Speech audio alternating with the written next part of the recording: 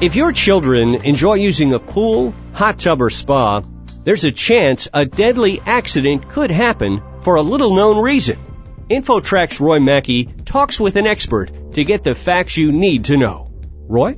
Thanks again, Chris. Alan Korn is Director of Public Policy and General Counsel for Safe Kids Worldwide, which is a nonprofit organization trying to prevent accidental childhood injuries. Alan, it would seem like a freak accident, but a child drowning in a hot tub or pool happens more often than many people know, doesn't it? Yeah, actually, most parents don't realize that of accidental injury, drowning is the second leading cause of killers of kids in this country, right behind motor vehicle crashes.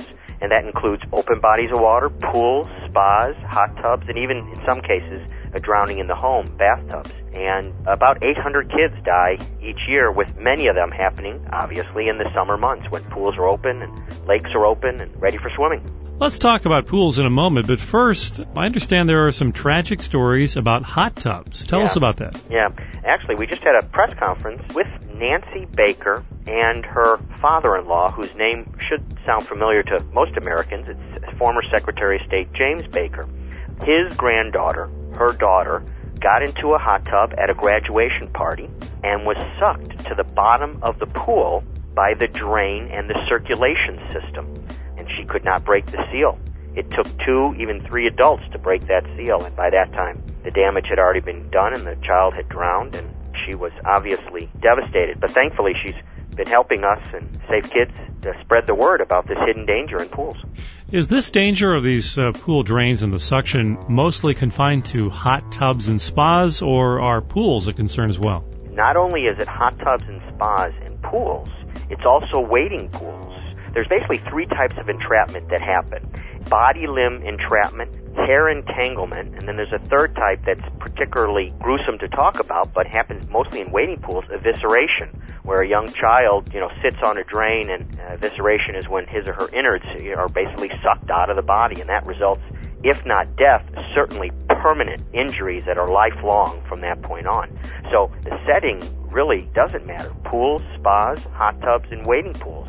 They don't happen all that often, thankfully, but many pools and spas out there aren't child-proof well enough to prevent this from happening. It's also rather difficult to tell quite how often this happens because sometimes they're not reported as such. They're reported as simply a drowning, right? That's exactly right. In fact, Graham Baker's death certificate said drowning with no mention of the mechanism for death. So Safe Kids thinks, and the Baker family also feels, including the Consumer Product Safety Commission, which is the government agency that's charged to look at these type of things, thinks that there's an underreporting and that they happen a lot more because they die by drowning, but that next bit of information is important, that it was done by way of an entrapment, hair entanglement, or a piece of jewelry or swimsuit getting caught at the bottom of the pool, spa, or wading pool. Now, Alan, these accidents certainly can be preventable. What kind of advice would you offer parents? There are things that you can do to prevent them, one of which is to have all parents or anyone with a pool to take a look at the bottom of their pool and make sure that their drains first are on tightly, not broken or loose, and second, talk to your pool service company about adding an anti-entrapment drain cover. They're not expensive, so as you get your pool serviced, mention that to him or her, whoever's coming out to service your pool, that you want that kind of concept in your pool. Are most public pools already compliant with these kind of safety devices? No. Communities need to look at them also. There's also another layer of protection called an SVRS system. That stands for Safety Vacuum Release System. And that's something that goes in the shed of the pump, both at residential pools and commercial pools, that automatically shuts the circulation system down if it detects a blockage or a suction, an unnatural suction at the bottom of the pool.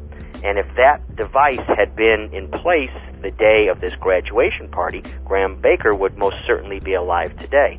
So you want to talk and look and inspect your own pool, but also communities need to think about their own community pools and public pools also to make sure that these kind of devices are installed if they're necessary. And I would think even water parks at amusement parks and so forth are also in that category? Absolutely. If people are interested in finding out more about Safe Kids Worldwide, you have a website, correct? We do, and it's safekids.org.